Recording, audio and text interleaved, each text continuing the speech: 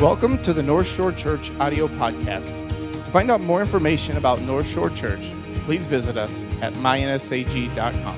We hope you enjoyed today's message. If you have your Bibles, you can open up to Jeremiah chapter 17. Jeremiah chapter 17. Jeremiah is in the Old Testament. Jeremiah 17. I remember growing up in church, and every once in a while on a Sunday night, there wouldn't be any preaching. We would come into the service, and everybody knew that it was going to be a special night. We would have what we would call a hymn sing. How many of you grown up in the church, you've been a part of the church for a long time, you remember the Sunday night hymn sings? How many of you guys know what I'm talking about? Like 4 of you in here. This is going to be awesome. Okay. But we would have a hymn sing, and so everybody would come in, and you would grab the hymnal, the book, in the back of the pew in front of you. We didn't have the screens and stuff on the wall. Sometimes we had an overhead projector, and somebody would have to pull the transparency out and put it on the overhead projector, and sometimes they'd get it backwards. How many of you remember that? Any of you? Okay, so some of you do. But we'd have that hymn sing, and so on the hymn sing, you would grab the book, and it would basically be people would give their requests, and so somebody from the audience would raise their hand, or the congregation. I don't know if we're supposed to call you the audience. The congregation, right, would raise their hand, and they would say, "I want hymn number 234." And so we'd flip to 234. The piano player would start playing, and we would sing the hymns. And all service, we would be singing hymns. And during the hymn sing, you would always sing verses 1, 2, and 4, never 3. How many of you know that's true, right? You would never sing the third verse. I don't know why we never sang the third verse. I always felt bad for the third verse. I just think that we had decided as Christians that we were never, ever going to sing the third verse of a hymn, ever. So it was nice to see Pastor Dan singing the third verse of the hymn, right? Breaking the trends, right? We're forward thinking. We're doing crazy things, singing the third verse of hymns here. Now, I love the music that we have today, don't you? The worship that we have today, some of the new songs that are coming out are powerful. I love coming home on Sunday afternoon and hearing my kids singing just worship songs, and they're not even like singing them on purpose. They're just in their heart and in their head, so they're singing it. I was with Abram this last week on a field trip to Lincoln, and we were sitting there in the bus together. And, you know, I'm not super old, but I'm too old to be spending all that time in a bus. That's ridiculous. And so I was sitting there in the bus next to Abram, and he was reading, and I was reading and stuff, and I hear him just singing under his breath, "Our God's not dead, he's surely alive." And, I just look over at him and smile. And then we were talking about, "Did you hear me singing that?" I said, "Yeah, I heard you." He said, "I didn't mean to. I wasn't singing that on purpose." It was just in his heart. And I love it because those songs matter. We are a singing faith, amen? Singing has always been a part of who we are, that singing worship songs and those hymns to God. And so I love the way the Holy Spirit will speak to a church in and through the worship and the songs that we have today. But there's so much truth, and there's so much anointing, and there's so much power packed into many of these old hymns as well. How many of you know what I'm talking about?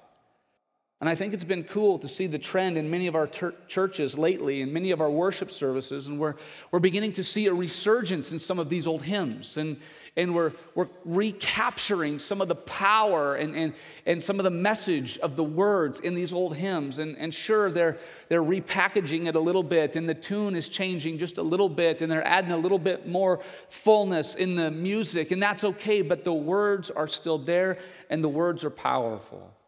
So over the next few weeks, we're going to close each one of our services by telling a story behind or a story surrounding some of these hymns that the church has been singing for decades. And after a while, as we close, the worship team's going to come back up, and we're going to sing "'Tis So Sweet" again, and we're going to tell that story. And I think it's going to be a lot of fun. I know that it's been a blessing to me to kind of unpack some of the messages behind these things, and I hope it will be to you as well. So that's what we're going to be doing over the next few weeks. So this is the last week of school for many. That means that most of our high schoolers are going to be looking for summer jobs. One of my summer jobs in high school was working for a local construction company there in Broken Bow, and I wasn't very good at all. I wasn't good at all. I had two main jobs that summer working in that construction company there, two jobs. The first job was to whoever it was that chose me that day, I was to stay in his hip pocket. That was my job, right? Johnson, stay in my hip pocket. Everywhere I go, you go. And so I was there with a whole thing of tools, and everything that they would ask me to give them, I would give them. My other job was to run to the trailer and get tools that had been left in the trailer. So if we were on a roof, if we were somewhere else, I always had to run to the trailer, stay in my hip pocket, and run to the trailer. Anytime they would tell me to run to the trailer, they would say, and do that on a dog trot. How many of you know what a dog trot is? Two of you. I didn't know what a dog trot was. Do that on a dog trot. And so I'm like, okay, I don't know. And so I'm walking to the trailer. Johnson, I said on a dog trot. I don't know what that means. Somebody help me. It must have meant run. Okay, just say run, man. It's a lot easier. I hated when they would say that. They would always say that to me. Do it on a dog trot. I hated it. So one day, in that summer, we were replacing shingles on a house, and it was later in the afternoon. And what they had decided to do that day, they had a tractor with a platform on the front that they could extend. And so because it was a big house, we would go down, and I was packing bundles of shingles on the platform, and then somebody would drive that tractor up to the roof, and they'd raise it up, and they would extend it. They wouldn't put it on the roof, but they would extend it right there at the roof, so I could climb up the ladder and take the bundles off of the platform and put them on. That just the grunt work kind of thing. And it was later in the afternoon, and a couple of the guys had left, and the guy who had been running the tractor all day had left. And so it was just me and a couple of other guys, and the boss was there too.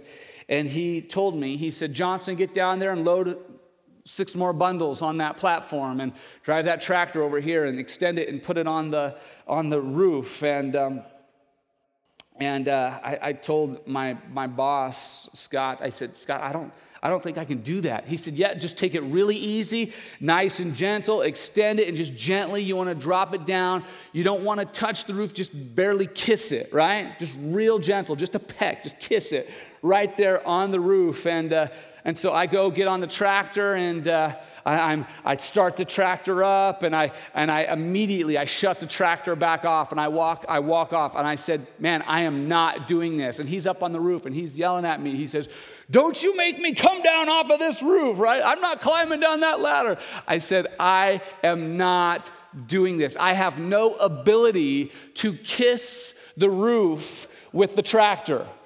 I do have an ability to crash the tractor into the house, but I cannot kiss. And he's mad, and he's yelling at me, and he comes down, and he drives that tractor. He puts it up there. Get up there and get those bundles off. And as we're climbing up the ladder again together, he said, Chris, that was probably the smartest thing you've ever done all summer. I was like, thank you. Thank you. I held my ground. I had zero trust in my own ability to kiss the roof with the tractor platform. Zero trust. And I think that too many times in life and in too many situations, we trust ourselves way more than we ought to.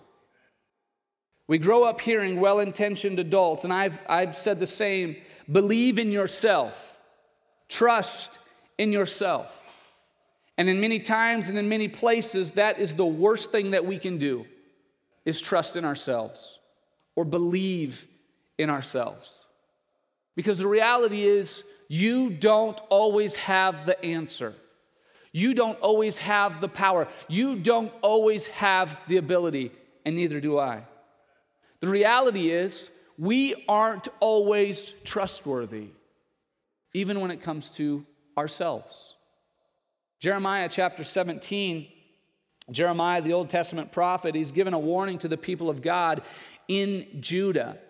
And this is ongoing. There's spiritual issues, and this is about to lead to national consequences. And so in Jeremiah chapter 17, verse 1, Jeremiah says this, the sin of Judah is written with a pen of iron and with a point of diamond. It is engraved on the tablet of their heart and on the horns of their altar.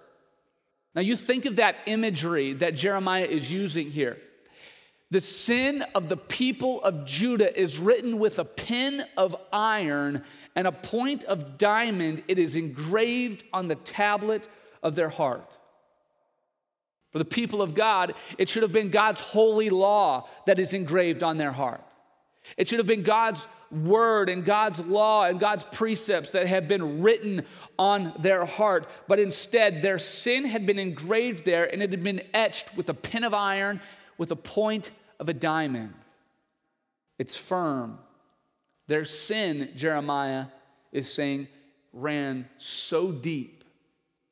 It was engraved. It's not just something that can be wiped away or written over. It has been etched. It has been engraved. It is deep. It has formed their national identity. It's who they are.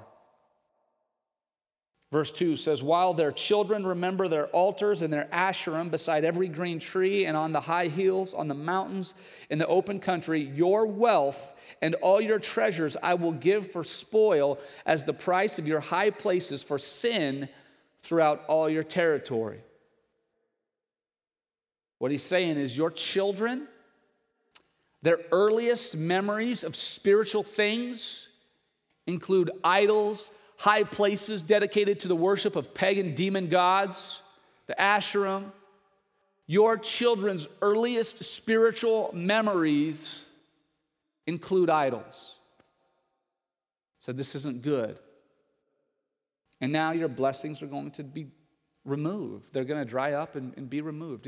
Think about for those of you who, these hymns, you think about singing hymns and going back and this is what you grew up on. And think about your earliest childhood memories of like God and spiritual things in church. Think about that, man. I think about every single Sunday and Wednesday and Sunday night we were at church. One of my earliest memories of church is at our church there in Bridgeport. We had it was like the platform here that walked into the sanctuary, and then on both sides there was a ramp that led down to a door over here and a door over here. And you could probably get up that ramp in like 2 or 3 steps, but for me as a kid, that ramp felt like a mountain, right? So my earliest childhood memories were getting in trouble for rolling down that ramp, right? Because we'd always roll down that ramp, and my parents were like, Chris, get up here, you're gonna knock somebody over. Like, this is a perfect like ramp playground for us to roll down. And so, but that was my earliest memory. And then there was a big Jesus picture hanging in the back. You remember that, Grandpa? There's a great big Jesus picture, and it was the first thing you could see as you were walking out the church.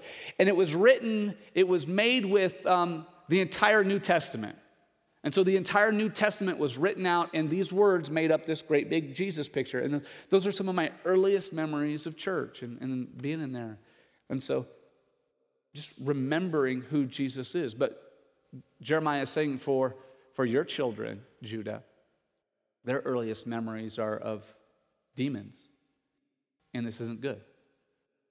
Verse 4.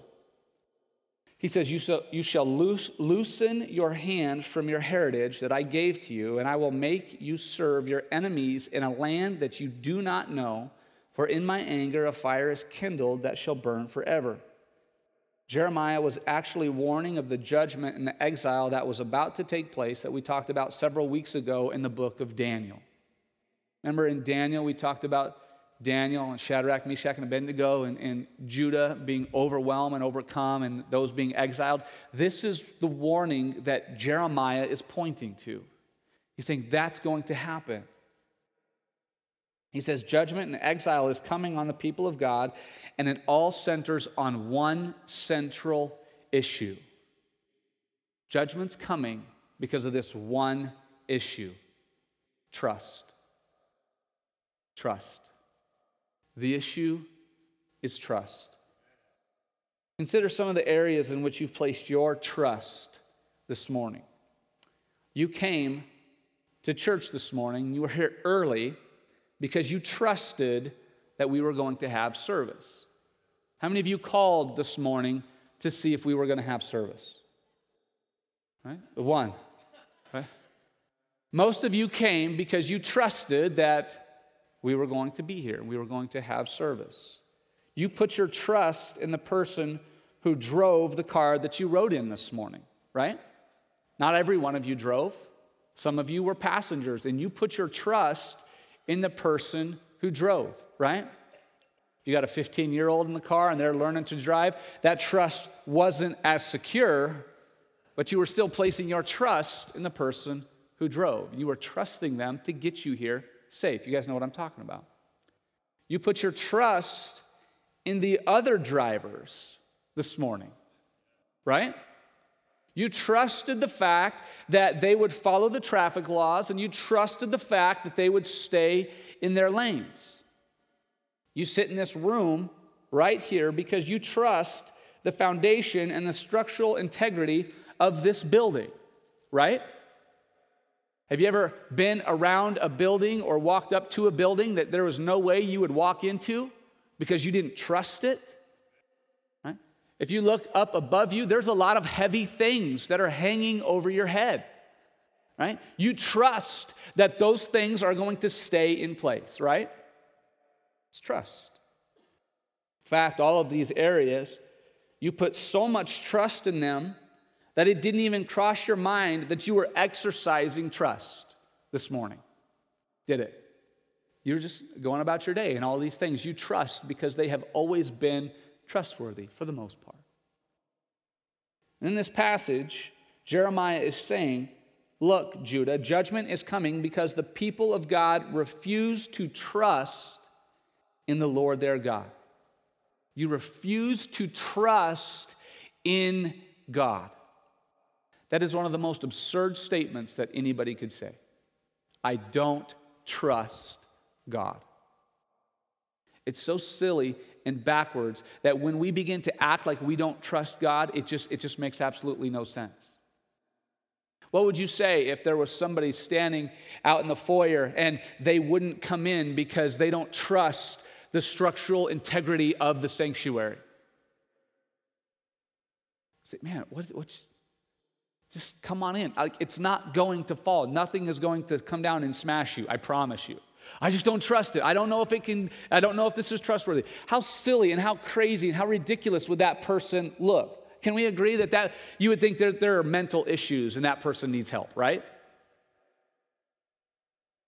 Like, you know that God is more trustworthy than the beams and the walls and the pillars in this building. You know that, right? And so the reason why Judah was on the verge of judgment was because they didn't trust God. As a dad, sometimes with my 5 kids, I have a long fuse, and sometimes I'm patient, and sometimes I am just the picture of a perfect father. Sometimes I have a short fuse. Sometimes I get mad at my kids for silly and stupid things, and sometimes I overreact to their behavior. But there's one thing that I've noticed that I never, ever have patience with. Ever. There's one area that I always have a short fuse. I always get angry. I always get irritated. I even get offended at my kids when they don't trust me. It makes me mad every single time when they don't trust me. You think of those areas, you think of those times in your life where your kids didn't trust you. And they're probably silly things, right? Probably you've been at that point where your kid was on the diving board and they're scared to jump into the deep end. And you're in the deep end and you're treading water right underneath them, right? This is a very typical story that almost every parent has gone through. You're treading water. You're like, jump, I'm right here. Will you catch me? Right? Well, I'm not going to catch you, but you're not going to drown. I'm right here. Come on, jump. I don't think I can do this. Yes, do it. Right? And you're having this argument, and the argument is whether or not you as a parent are trustworthy. Right? I don't think I can do this anymore. Just do it. And then you start getting mad. There's people waiting. Jump. I don't want to jump. Stop crying. This is fun. Right? Just jump. I don't think I can. I will not let you drown. I promise you. Do you think I'm going to let you drown? No, I don't think you're going to let me drown. Then jump. I don't want to jump. You know? It's a trust issue. Look, boy, if you don't jump, I'm going to let those monsters that live in your closet get you tonight. Trust me, right? Stop being scared. Teaching your kids to ride their bike. It's more a lesson in trust than it is in balance. How many of you parents know what I'm talking about? Don't let go. Don't let go. Did you let go? Oh, you let go. Oh. You know, it's all don't let go, don't let go, don't let go. They're not even thinking about the balance. All they're thinking about is don't let go. Don't let me fall. Don't let me fall. Hold on to my hands. It's a lesson in trust. My kids love to do trust falls off the kitchen counter. Why are they on the counter, you ask? I don't know, Melissa lets them get up there. It's crazy. But there's a rule when they climb up on the counter to do the trust falls. There's a rule that if you hesitate on the counter trust fall, I'm done. I'm not playing that game anymore. If you stand up there and you second guess it, I'm just not playing. I'm not going to stand there with my 5-year-old and debate whether or not I'm trustworthy.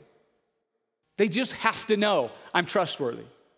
And so if you stand up there and you second guess my ability, I'm going to grab you, I'm going to pull you off, and I'm going to put you down and say, we're done. We're not doing the trust fall anymore. I'm not going to argue with you whether or not I have the ability to catch you. I don't know, but I wonder if maybe God ever gets tired of debating whether or not we can trust him. You think?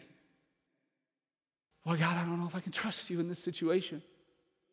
I don't know if I can trust you. I don't know if you're going to be there for me. What if I fall and you don't notice? What if I fall and you don't see it? And do you suppose that God ever gets tired of defending his trustworthiness? Verse 5 says this, thus says the Lord. Listen to this. Cursed is the man who trusts in man and makes flesh his strength, whose heart turns away from the Lord. When you place your trust in yourself, in armies, in wealth, in intelligence, in your government, when you place your trust in any of those things over God, Scripture says you are cursed. You're cursed. Verse 6, he is like a shrub in the desert and shall not see any good come. He shall dwell in the parched places of the wilderness in an uninhabited salt land. Nothing that man can do can supply you, sustain you, or secure you. And when you trust in the created over the creator, your supply dries up. Your endurance wears out, and your security fades away when you trust in man. However, anytime Scripture gives a warning of potential judgment, there's always a flip side. There's always a following promise that comes after. Verse 7 says this, blessed is the man who trusts in the Lord, whose trust is the Lord. And if you're a highlighter, if you're a writer in your Bible, circle that, highlight that, star that, mark that, make that a part of your life verse. Blessed is the man who trusts in the Lord, whose trust is the Lord.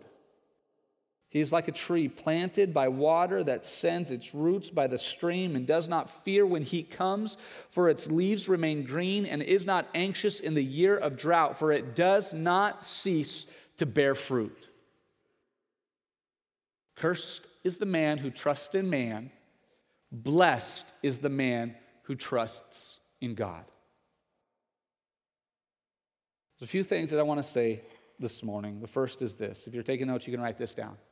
You can trust in Jesus, your source. You can trust in Jesus, your source. Scripture that we just read said he is like a tree planted by water that sends out its roots by the stream. The tree is not the source. You are not the source. Amen? The water is the source. Jesus is your source, and the source is pure, life-giving, uncontaminated. The source is good, and the source can be trusted. You always have to go back to the source. I remember in junior high, we were traveling to a town to play basketball, and it wasn't where we lived, but it was a town some ways away. And for whatever reason, there was a couple of years that the water source in this town had been contaminated and it wasn't safe. And so anytime we would have to go play this team at their place and in their gym and in their city, we had to bring our own water in giant coolers. And so it was just a weird feeling. So the back of the bus was filled with gigantic water coolers, and on the way home, the bus stunk. I mean, the bus reeked because nobody was allowed to shower or rinse off or wash up because the water source in the town was no good. It was a weird, strange feeling. I remember as a kid just feeling gross being in the gym because they had told us that the water was no good. You know, it was like, oh man, I don't know. It was a weird feeling being in that place where the water was contaminated. Many of you are aware of the water contamination issues that have plagued the city of Flint, Michigan. You've been reading about that, right? You know what's going on with that. People getting sick. The water is dangerous. It's no good. It's been contaminated. It's bad, and it's causing a lot of problems and a lot of issues. In this life, in this spiritual journey that we're on, many of you have already committed your life to Jesus. You're already following Jesus as your Lord and Savior. Others of you are searching. You're trying to figure out what kind of choices to make. You're trying to figure out who God is and where Jesus fits into all of that and what that means for you. And you're trying to answer some of those questions. And really what you're doing is you're trying to identify a source. You're trying to figure out, is the source reliable?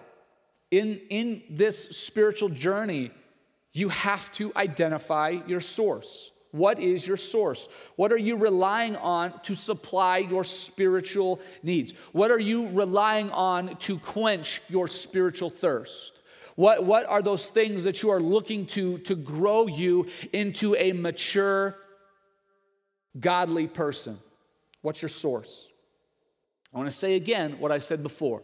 You are not a trustworthy source. You can't rely on your own thoughts about life. You can't rely on your own vision in the way you see things. You are not a trustworthy source.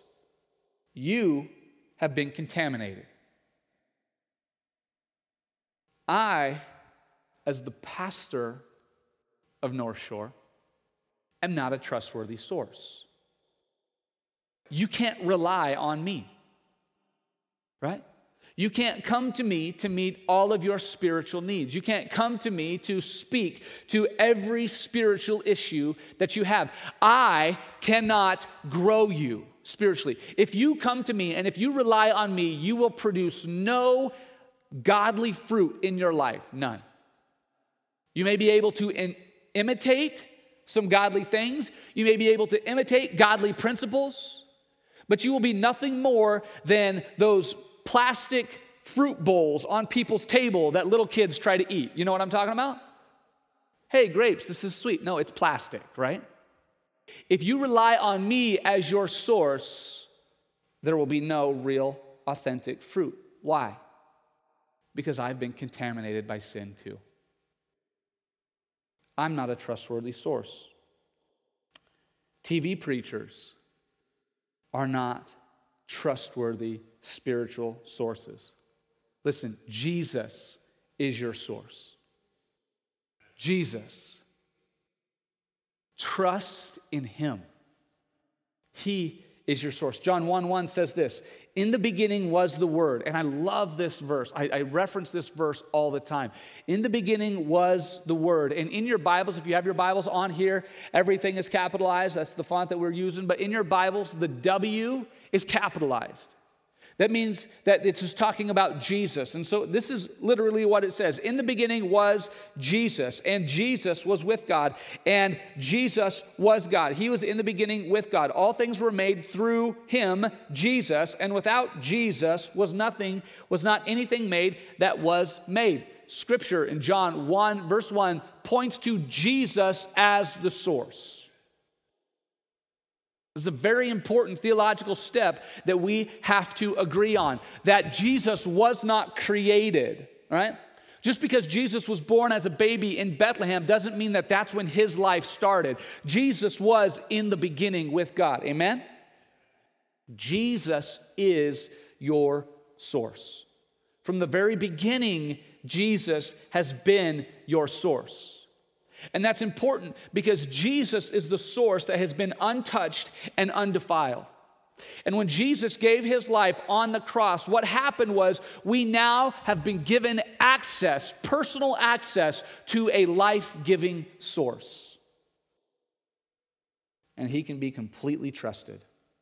With Jesus, there's no fear of defilement or contamination. He is pure. He is spotless. He is perfect. He is life-giving. Jesus is the only source that can bring life. Number 2, if you're taking notes, you can write this down. You can trust in Jesus, your sustainer. Trust in Jesus, your sustainer. We look back at Jeremiah 17, verse 8. It says, "And he does not fear when heat comes, for its leaves remain green." I think this is a very important element that we can't overlook, and it's probably something that I mention too often as I preach. Scripture doesn't say that when we place our trust in God, it means that the heat will never come. It doesn't say that. When you place your trust in God, it doesn't mean that he's a cosmic air conditioner, making sure that at all times and in all things you are cool and comfortable. Scripture doesn't say that. Scripture over and over again makes it clear that heat will come, that problems will arise, that trouble will come, that life will have its fair share of pain, frustration, heartache, tears, and trials. But it does say when the heat comes, when it comes, because it will, that the man or the woman who placed his trust in God does not fear. And look at the imagery again. And he does not fear when the heat comes, for its leaves remain green. Jesus doesn't always save you from the heat, but he will always sustain you in the heat. John chapter 1, verse 4 says, "In him was life." He not only supplies, but he sustains. Jesus isn't there just at the beginning. Jesus isn't there just at salvation. Jesus is there at the beginning and every single day and every step of the way after that. Jesus is the source and he's the sustainer. He's there at the beginning. He's there in the middle. He's there keeping you and supplying you. There's a noticeable difference between a believer and an unbeliever when the heat, when the pain, the tragedy, the hurt, and the heartache come. There's a difference. Those who try to survive without the sustaining power and the anointing of Jesus, those who place their trust in their own strength, resources, wealth, and ability will eventually shrivel up and fade away. It's absurd to me to think in the market crashes and when all of those things happen, those men and women who are living lavish lifestyles and millions of dollars and billions of dollars are committing suicide because of market crashes. When tragedy comes, they don't have a source or a sustainer because there's no trust and hope in Jesus. But those who place their trust in Jesus will be sustained, and their leaves in this imagery will remain green. There's a strange phenomenon that occurs when you hear stories of believers, men and women of God who have faced adversity but kept their trust and their faith in Jesus. To see someone's life full of joy, green leaves, spiritual health in the midst of a dry and thirsty land. I read a book a while back. I've referenced it a couple times by Richard Wurmbrand, Tortured for Christ, and he experienced things that I would never ever want to experience in my life. But there is a connection and a closeness to Jesus. There is a trust in Jesus that can be trusted that I am actually jealous of because of what he experienced and who he was through it. In his book, Life Without Limits, Nick Vujicic, he was a man born without arms or legs. You may know who he is. He tells of the emotional and physical difficulties that he dealt with in life. He talks about the hurt and the pain and the frustration that he's experienced along the way trying to survive without arms or legs. But with a contagious smile and a peace that runs deep, and you can see it, and a trust in God that is real, he speaks. He goes all around the world and he speaks. He goes into prisons and he speaks. He goes into schools and he speaks. And he tells about the life-giving love and the source and the sustaining power of Jesus Christ. He goes in there, he speaks about the greatness and the kindness of God. And in his book, he said there's an odd thing that occurs almost every time. It says at every speaking engagement, he has people coming up to him saying, I'm envious of you. I wish I could have your life. A life without arms or legs? Why would anybody ever say that? Because there's something divinely appealing about a man or a woman who is supernaturally sustained by Jesus Christ in the most difficult of situations. If you've ever found yourself in a situation where you wondered, how am I going to get through this? Jesus is your answer. He's strong enough to sustain you, keep you, catch you, and pick you up. He's your source and he's your sustainer. Worship team, please come. Number 3, the last thing we want to say is you can trust in Jesus, your supply. Jesus is your source, he's your sustainer, and he's your supply. Scripture says, and he is not anxious in the year of drought, for it does not cease to bear fruit. Trees, plants aren't supposed to bear fruit in the midst of a drought, right? It's not natural. It doesn't make sense. In the midst of a drought, everything shrivels up and dies. Scripture says, cursed is the man who trusts in man. He's like a bush in the desert. He's going to shrivel up and fade. Blessed is the man who trusts in the Lord, whose trust is the Lord. He's not afraid when the heat comes. And in the drought, he will not cease to bear fruit. Because Jesus is our source, he doesn't need any help. And because Jesus is the source, he doesn't have to depend on anyone else to be our supply. And something happens when we begin to trust in Jesus. When we trust him as our source, our sustainer, and our supply, we don't really have to pursue discipleship. Because when we trust in Jesus, we become his disciples. We don't have to pursue relationship with Jesus when we trust him. Because when we begin to trust him, we become friends again with him. We rely on him. We become spiritually intimate with him because we trust him. We don't have to stir up faith when we trust in Jesus because he's trustworthy. We don't have to say, God, give me the faith to endure. God, give me faith to believe. When we realize who Jesus is, we realize that he can be trusted in all things, in all situations, in all circumstances. And we can tap into that divine innocence and that divine childlike faith, where in every circumstance, in every situation, all we have to do is just jump because we know that Jesus is able to catch. He's trustworthy. In 1850, Louisa Steed was born. Shortly after that, she felt a calling to missions. The Holy Spirit had put on her life just a divine call to go into the mission field. At age 25, she got married. A year later, she gave birth to a beautiful baby girl, and they named her Lily. So Louisa and Lily and her husband, one day when Lily was about 10 years old, decided they were going to go have a family picnic. Going to go have a family picnic on the beach, watch the water on the ocean. While they were there eating and enjoying their picnic and dreaming of the great things that God was going to use them for on the mission field, they heard a cry for help out in the water, and Luisa's husband looked up and they saw a young boy drowning out in the sea. He jumped up from his picnic and left Luisa and Lily there on the blanket, and he ran out to save the boy.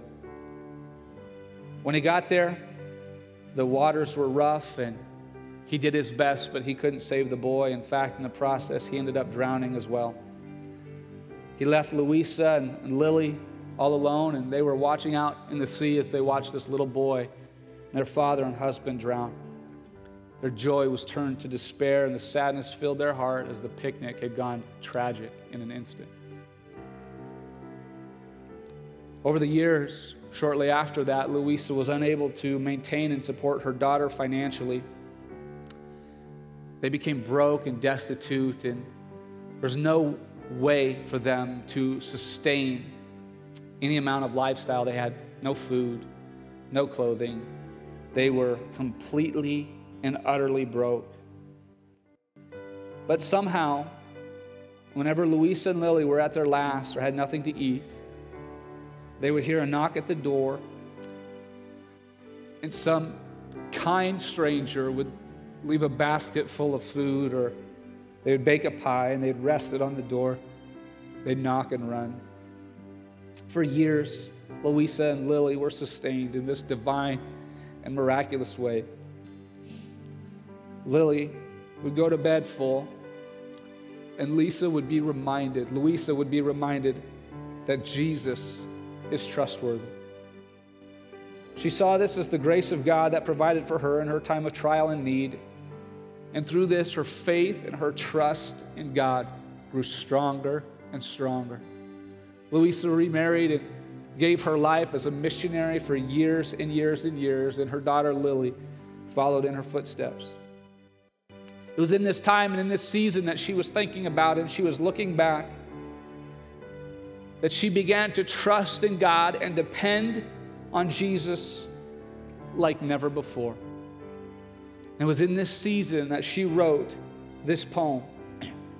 "'Tis so sweet to trust in Jesus, just to take him at his word, just to rest upon his promise and to know, thus saith the Lord."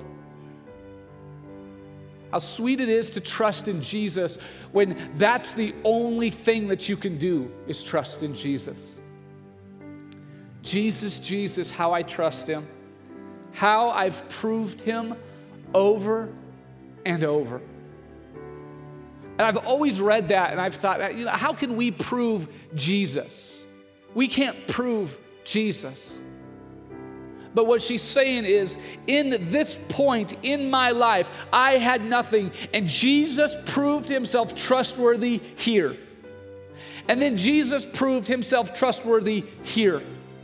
And then Jesus proved himself trustworthy here, and here, and here, and over and over and over and over and over and over and over again in my life, Jesus has proven that he can be trusted. 'Tis so sweet to trust in Jesus. There are many of you, because I've heard your stories, you have similar stories. You were broke, you had nothing to eat. You got a call, you got an envelope. Somebody left a basket of food on your step. You gave your last money as a tithe because you felt the Holy Spirit tell you that that's what he wanted to do, and then God came in and supernaturally sustained and supplied. And you can sing this song and you can relate to this. It's so sweet to trust in Jesus. Man, when those divine things happen, when Jesus supernaturally sustains, it is so humbling and it is so sweet to trust in him. Oh, how sweet to trust in Jesus, just to trust his cleansing blood, and in simple faith to plunge me neath the healing, cleansing flood. Jesus, Jesus, how I trust him. Stand to your feet all across this place. 'Tis so sweet to trust in Jesus. Why? because he's faithful, he's kind, and he's good. It's so sweet to trust in Jesus because he's proven it over and over and over and over and over. So can we take a minute here with every head bowed and every eye closed? Pastor Dan, go ahead and begin to sing that softly if you would. We take a minute to think of a time in your life where Jesus has proven himself faithful. Can we just go through the Rolodex of our memories and think of a time in your life that Jesus just proved himself? Do you remember how sweet that was? To trust him more. Jesus, how I trust him. Today you may need Jesus as your source. You may be here and you've tried to do it all on your own, but it just isn't working for you. You were never created or intended to be your own source. So my question for you this morning is, will you place your trust in Jesus? It's a sweet place to live. Today you may need Jesus as your sustainer. Life is hard and the heat is bearing down on you. Maybe you're in a difficult situation. Things aren't easy and you don't know how you're going to make it through. You may be able to relate to Luisa's story and think, it's just there's no way that this is going to happen. I don't know how we're going to make it. Will you place your trust in Jesus this morning? You may need Jesus as your supply this morning. Perhaps you have a very real physical need. Maybe there's something in your life that is lacking. Maybe it's food, resources, health, or relationship. Will you place your trust in Jesus this morning?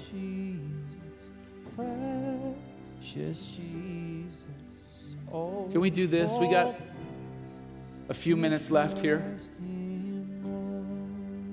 If there's an area in your life, maybe it's as your source, your sustainer, your supply. If there's an area in your life that you're placing your trust in Jesus for, if there's something you're trusting in Jesus about, would you just step out from where you are and make your way down to this altar? And symbolically say, Jesus, I still trust you. Jesus, I'm still trusting you. What are you trusting Jesus for this morning? What are you trusting Jesus for this morning? Because it's so sweet to trust in Jesus. He's proven himself over and over and over again, and he's going to prove himself over and over and over again. He's your sustainer. He's your source. He's your strength. It's so sweet to trust in Jesus. Pastor Dan, go ahead and sing that again. If you're not down here praying, could you just lift your hands and sing this with us if you're comfortable? Just meditate on those words. Think about the power of those words. How much they must have meant to Luisa when she wrote them, but more than that, how much they mean to you and the life and the experiences that you've lived. Let's sing this together. Thus saith the Lord, Jesus, Jesus, how I trust him, how I proved him o'er and o'er. Jesus, Jesus, precious Jesus, oh, for grace to trust him more.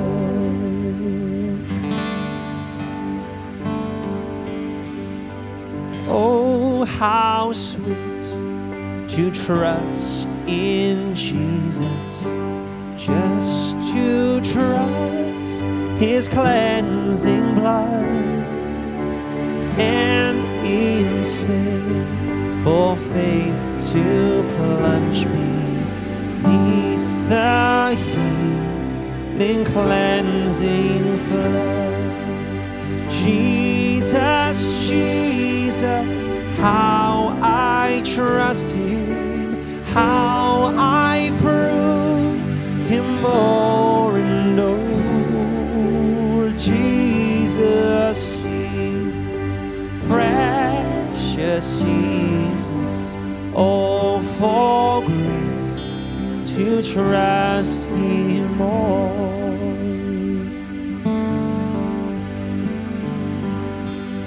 Yes, 'tis so sweet to trust in Jesus, just from sin and self to cease, just from Jesus simply taking life and rest and joy and peace. Jesus, Jesus, how I trust him, how I proved him more and more.